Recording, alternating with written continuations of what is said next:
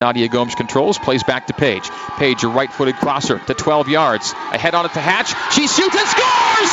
Ashley Hatch heads it down and then finishes it off in the 13th minute.